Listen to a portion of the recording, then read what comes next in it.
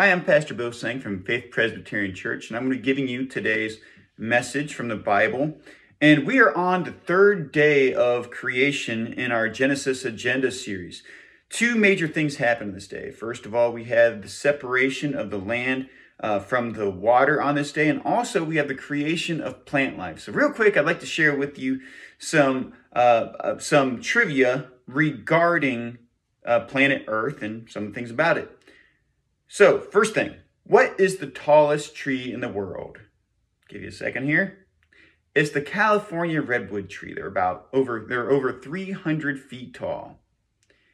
How deep is the deepest part of the ocean? All right, it's about 36,000 feet or 7 miles deep. How many species of edible plants are there on planet Earth? There are about 80,000 species of edible plants on Earth. So God has definitely created an impressive place for us to live. You might notice that the title of the message of today is Green for Me. So let me say this. I was not made for green, but green was made for me. What I'm referring to here is God's creation when I say the word green. And I want you to think about the statement that Jesus once said, that Sabbath was not made for that man was not made for the Sabbath, but Sabbath was made for man. The same is true about the land, the sea, and the plants. Are you familiar with the Go Green movement? I think at its most elemental level that it is a movement that is focused on preventing any sort of harm to the environment. And that might be an oversimplification, but we are talking about clean air, clean water, pretty much anything that's best for the environment. I remember growing up, I would see commercials that were about keeping the water clean. I would watch movies where these corporations would be polluting the air and they'd be trying to find ways to stop them from doing that. Well, the funny thing is today, lots of the companies that were putting harmful chemicals in the air have been trying to find ways to reduce the pollution that they put out. They make products that are more environmentally friendly and are finding more environmentally friendly ways to go about their work even. So the green movement has really caught on pretty strong. And my wife even the other day got a book that is teaching us how to eliminate toxins from our home environment by eliminating chemicals and different things that get into the air inside of our homes. So it has a lot of very important things to the movement and has some value to it.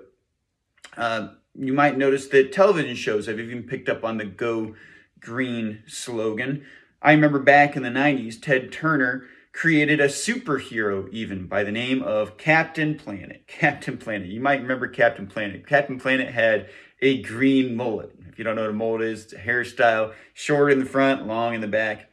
Captain Planet for you there. And his purpose was preserve the beauty of the earth, but his weakness was pollution. I find that kind of ironic. Makes him a very ineffective superhero. It'd basically be like employing Superman to work for a kryptonite removal company. So probably not a very good fit for Captain Planet, as that would not be a good fit for Superman. And Captain Planet may be kind of silly, but today we are going to learn what the Bible has to say about God's creation and our role inside of it. It is a very delicate subject because, like all things that are good, Satan finds ways to corrupt. Satan takes truth, mixes it with lies, and before long, something that is good becomes no longer good. Let me take you back a little ways to a man named Thomas Malthus. Now, this man believed that in the future, there would not be enough resources or land for people to be able to share. And so what he proposed was the humane elimination of human beings from the earth through disease and the encouragement of poor hygiene practices. Now, Malthus, he died in 1834, and his predictions of overpopulation never came true. But his fear of overpopulation and the lack of resources persisted even to this day. Now, I'm all for taking care of the environment, but when a movement is spurred on by the idea of killing people to prevent the earth from being overpopulated, that to me is from Satan. Now, there have been organizations devoted to the beauty of the earth to the extent that they believe it is worth it to forfeit human life for the sake of preserving nature. Now, this is exactly the agenda of the devil. Whenever a movement devalues human worth and puts plants, animals, land, water, and dirt above the needs of humans, that is a red flag that something spiritually sinister is afoot. God's plan for creating the earth is exactly what I stated earlier. I was not created for green. Green was created for me. Isaiah 45:18 says, "For this is what the Lord says, He who created the heavens, He is God. He who fashioned and made the earth, He founded it. He did not create it to be empty, but formed it to be inhabited." So God's entire purpose for creating the planet was to put life on it. Let me say that again. God's entire purpose for creating the planet was to put life on it. On day 3, God created the plants. But then on day 6, you recall that He created mankind and gave them their role within the creation order, that they would subdue the earth, rule over the fish, birds, and all land animals. God said this in Genesis 1:29 through 31. "I give you every seed-bearing plant on the face of the whole earth, and every tree that has fruit with seed in it.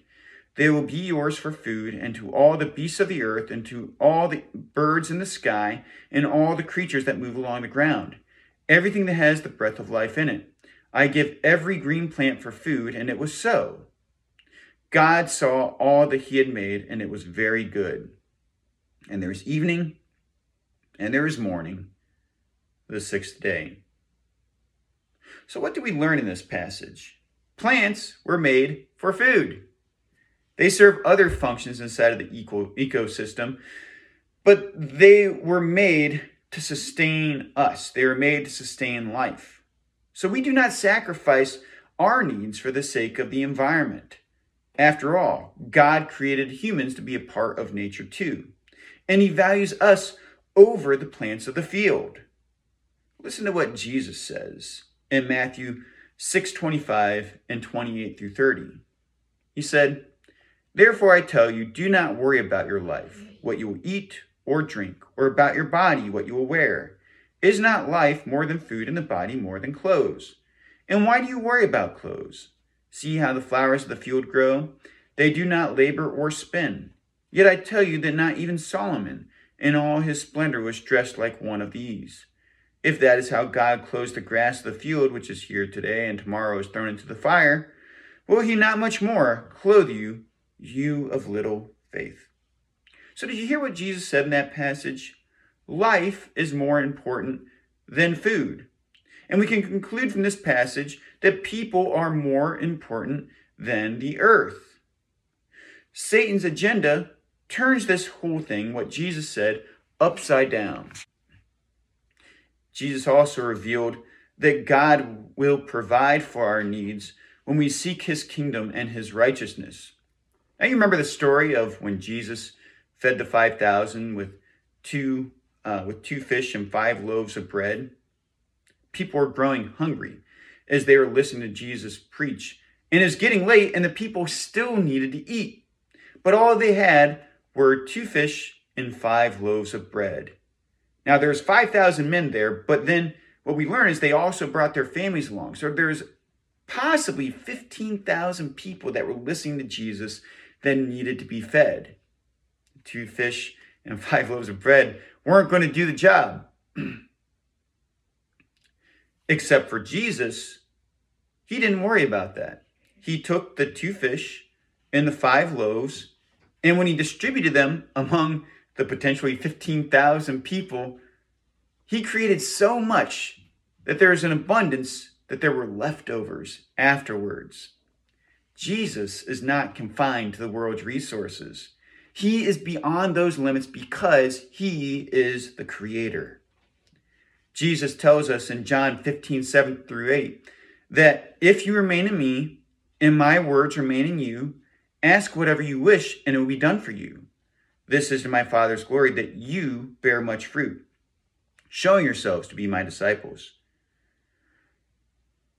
If we stay connected to Jesus, he will bear much fruit in our lives and provide for whatever needs we have.